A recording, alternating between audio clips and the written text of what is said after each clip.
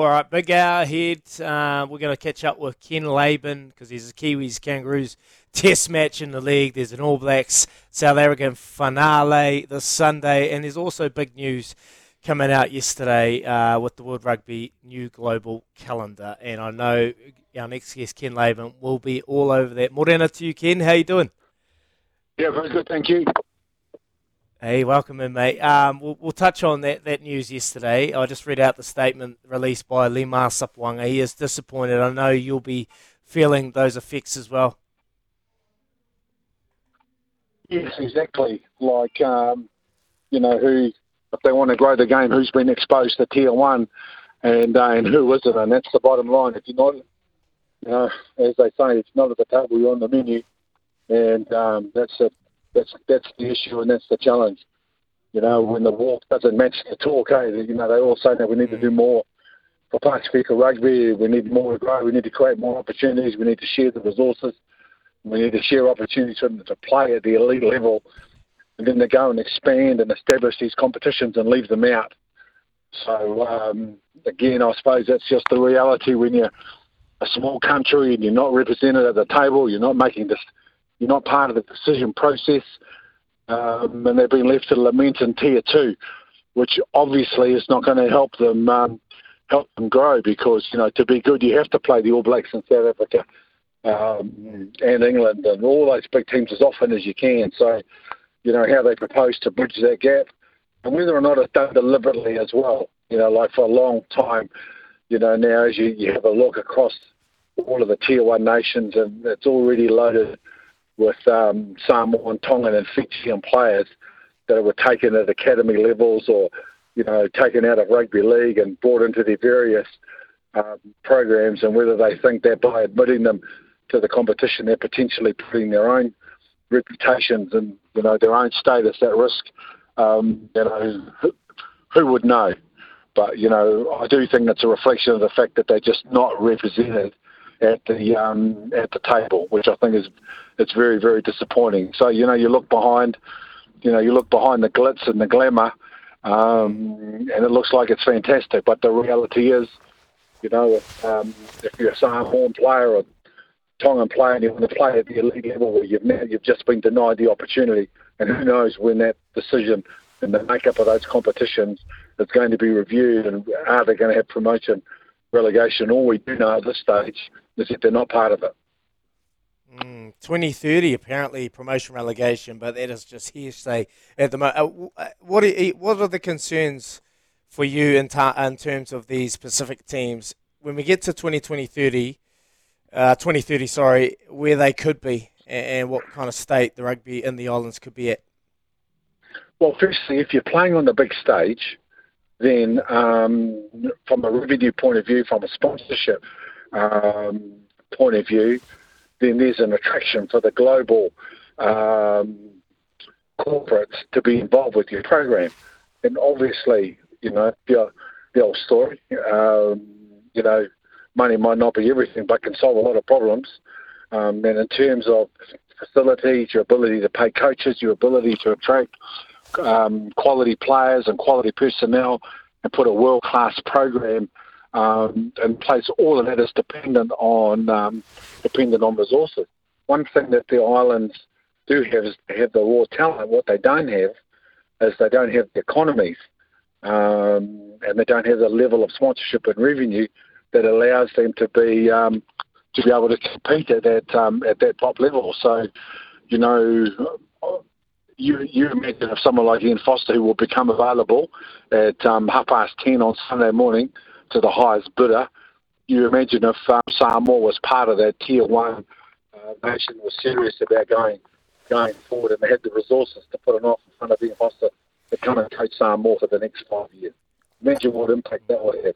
And then behind that, they had the necessary sponsorship to put together and assemble a world-class coaching team, management team, conditioning team, backed up by a quality world-class roster.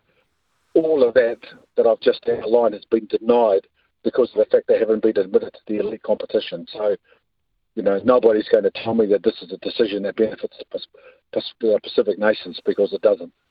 So like you can, you can sit there and you can see what it looks like in the future. But there seems to be a bottleneck, and that bottleneck is money, because they're trying to keep the money in and around what they've got at the moment and create those players funneling through to their sides. And the representation, when you talk about it, and you were part of it in 91 when we took the NZRL to court, is a very similar situation. You needed someone with the courage to take on the powers that wanted all the cash. Do we have anyone in the Pacific? You know, Lima Sopoanga's come out and put it right there for everyone to see what is happening as far as the islands go. Is there anyone that says this is not on, will actually take you on? Well, probably the most powerful people in the Pacific, Tui Lepa, who was the Prime Minister of Samoa for 25 years and is President of Manu Samoa. He's a formidable personality, but he's in his mid to late 70s now. Not that I'm being ageist, but you know, he's a phenomenal administrator and leader. Frank Bainimarama, who loves his rugby, is another powerful leader in Fiji, but they've already been admitted and going to be included. So that's fine, and I wouldn't be surprised if he has been a lot closer to it, and the fact that the Fijian Drua have already been part of Super Rugby, and financially they've always been pretty well served with good sponsorship. Fiji, they may well have been factors, but for teams like Samoa and Tonga, by comparison, who haven't had that opportunity, and bearing in mind, you know, Samoa's population is 200,000, the size of the Hutt Valley. It's a tiny dot in the Pacific, so for them to be able to get a fair go on the thing, they have to be included at that elite level, because that's what brings, as you say, Kempy, that's what brings the global support. So what will happen now is that money that previously could have gone to nations that, given the opportunity, could be competitive at a tier 1 level, that money will stay in England and Ireland and Australia and Wales and France, which is great. But you know, it's not like they need any help, is it? No, it's. Look, where do you see? Because there's such a correlation here, Ken. You see Tonga currently touring up in England with playing the English Samoa in this Pacific Championship, and Haynen, your son, is managing that Samoan side. What are the correlations between rugby league and rugby union as far as Pacific is concerned at the moment? Well, Tonga's the best example that you can use, and I think from a personnel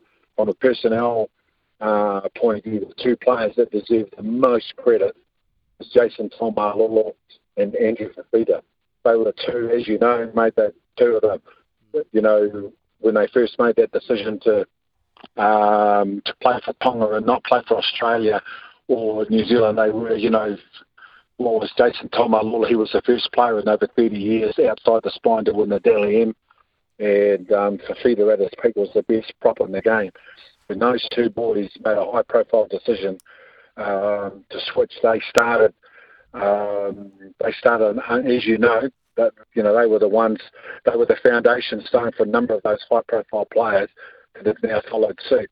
And Tonga, who were exposed to elite competition, they were exposed to a level of sponsorship and revenue which allowed the players to get paid the same amount of money that they would if they played for Australia. Initially, those boys had to make an enormous sacrifice. Now all their pay is on a par, and Samoa have just followed suit in the last 12 months with the team they took to the World Cup, and the team has just wrapped up a couple of games recently. And bearing in mind there are 7 Samoans in the Kiwis, and there were 4 Samoans in the Australian team as well. So you know, everybody that's in the game can see that what the potential is limited by your imagination. So you know, if they get exposure to high level and bring a high profile team, well then all obviously the sponsorship and revenue will follow. So there is a direct correlation, and Tonga is the best example of that. I'm surprised, to be honest. I'm surprised World Rugby didn't have a look at that model before making the decision who was going to be allowed into these new elite competitions. Yeah, hence the question: is there someone here that can actually take that stance and make them look at it? Talking about the Pacific Nations, Samoa last week. Obviously, Brian To'o was out, and they've had a struggle through their spine. Australia beat them, New Zealand beat them. They play this week. Do you think that romance of Australia playing New Zealand is still around, Ken, or is it just another game of rugby league? I think the romance and history will always ensure that the integrity of the competition between Australia and New Zealand is always going to be there. And you're right about Samoa. The kid Fa'alonga, he's an exciting kid, but he's played one NRL game. The Hookers played two, and they didn't have Jerome or Milford, who they will have next year. So obviously they were weakened as a result. But everybody can see what the potential. I think looking at the last weekend sport amongst the many highlights to celebrate, firstly is the crowd that turned up for Taranaki and Hawke's Bay in the NPC final, 11,500, and then 23,000 at Eden Park for Samoa against the Kiwis. And if you're looking for what impact the so-called tiny nations can have, and the so-called smaller provinces can have in sport, well, those are the two best examples. I thought they were both reflection of the fact that the potential for both sports to continue to grow is exciting. And I think, in a lot of ways, even though I come from Wellington, I'm thrilled that Hawke's Bay won the Shield. I commentated a couple Hawke's Bay games this year. They had 10,500 for one game and 6,500 for the other, and Taranaki had wonderful crowds. So for those two teams to play in the NPC in front of terrific support, I thought was terrific. Can I just touch on, Kenny, because you talk about the Australians and the Samoans that are playing still in that side, but what about the Kiwis? And you have the likes of our Upper Hutt giant, Nelson Asifa-Solomona, saying that he can't wait to throw the blue jersey on. Is the Pacific a real threat to this iconic legacy that the Kiwis have? Well, I think the answer to that is yes. Everybody's connected to their families, and I don't mean to be patronising or condescending in any way. But Nelson Solomon, a lot of those kids that were born and raised in New Zealand or born and raised in Australia, but essentially they're children of the migration from the Pacific. They're always going to have that connection, that whānau and that whakapapa connection to their families and the history of their families, and that's always going to be the attraction point. And for Nelson's dad and his mum, and they're both they're both Samoan. It would be once you've done it. I suppose the best example I can think is, I remember Wayne Bennett. They showed the clip of Wayne Bennett recruiting Jesse Bromwich to go to the Dolphins, and one of the key selling points for Jesse was that Wayne Bennett made the point to Jesse that you've already done everything in the game. You're a multiple winner of the NRL. You've played at the highest level. Here's a chance for you to give something back to the game in the last 2 years of your playing career. It's a very similar example to the Pasifika boys, to the Tonans, the Samoans, the Fijians, and the Papua New Guinea kids, even though they might have been born and raised in Australia or New Zealand, come up through the pathways.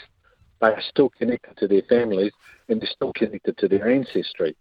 So, now that there's an opportunity for so many good players to all play together, Stephen Crichton, for example, who many of us regard as the top centre in the game, he was born in Samoa.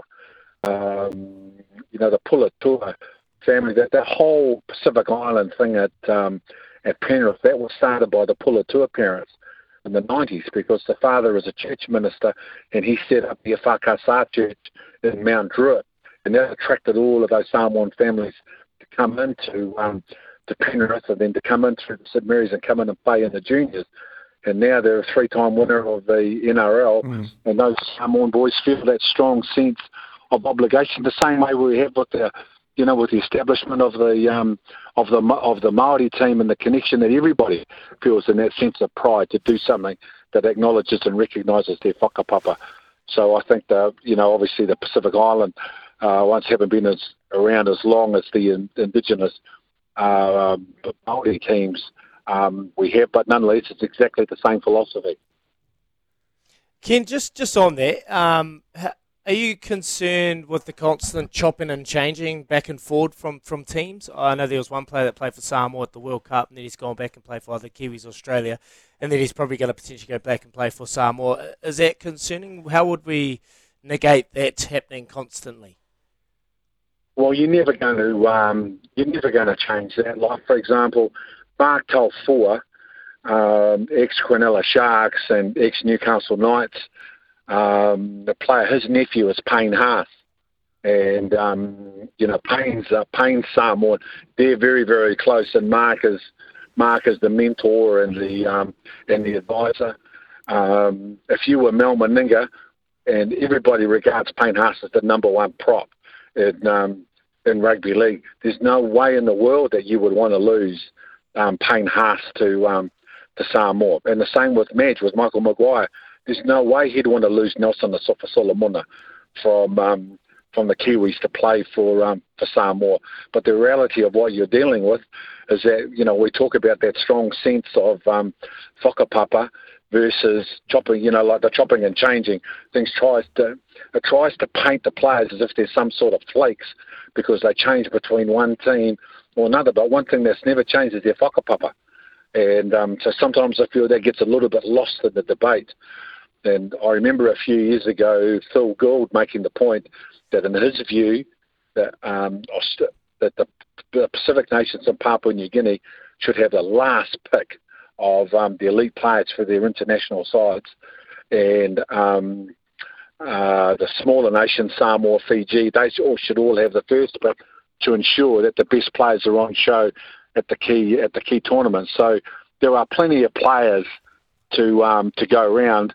And even if Payne Haas did go to Samoa, there'd be another prop in Australia that would step up. And Lima Sopoaga, well, the All Blacks haven't suffered with Lima Sopoaga playing for Manu Samoa, have they, in any way? He hasn't really been used. So I do think that that perspective and that argument is a little bit redundant. Yeah, awesome, Ken. Hey, thanks a lot for imparting your knowledge on SENZ this morning, Kenny. It was fantastic. We're right behind that Pacifica model, and hopefully we have someone that actually is going to stand up here and take them on. Go well today, mate. We'll talk to you soon. That's Kenny Laban joining us this morning. You need a new mobile plan? Well, visit Kogan Mobile. You're listening to Izzy and Kepi for breakfast. Thanks to Chemist Warehouse, keeping you healthy this spring.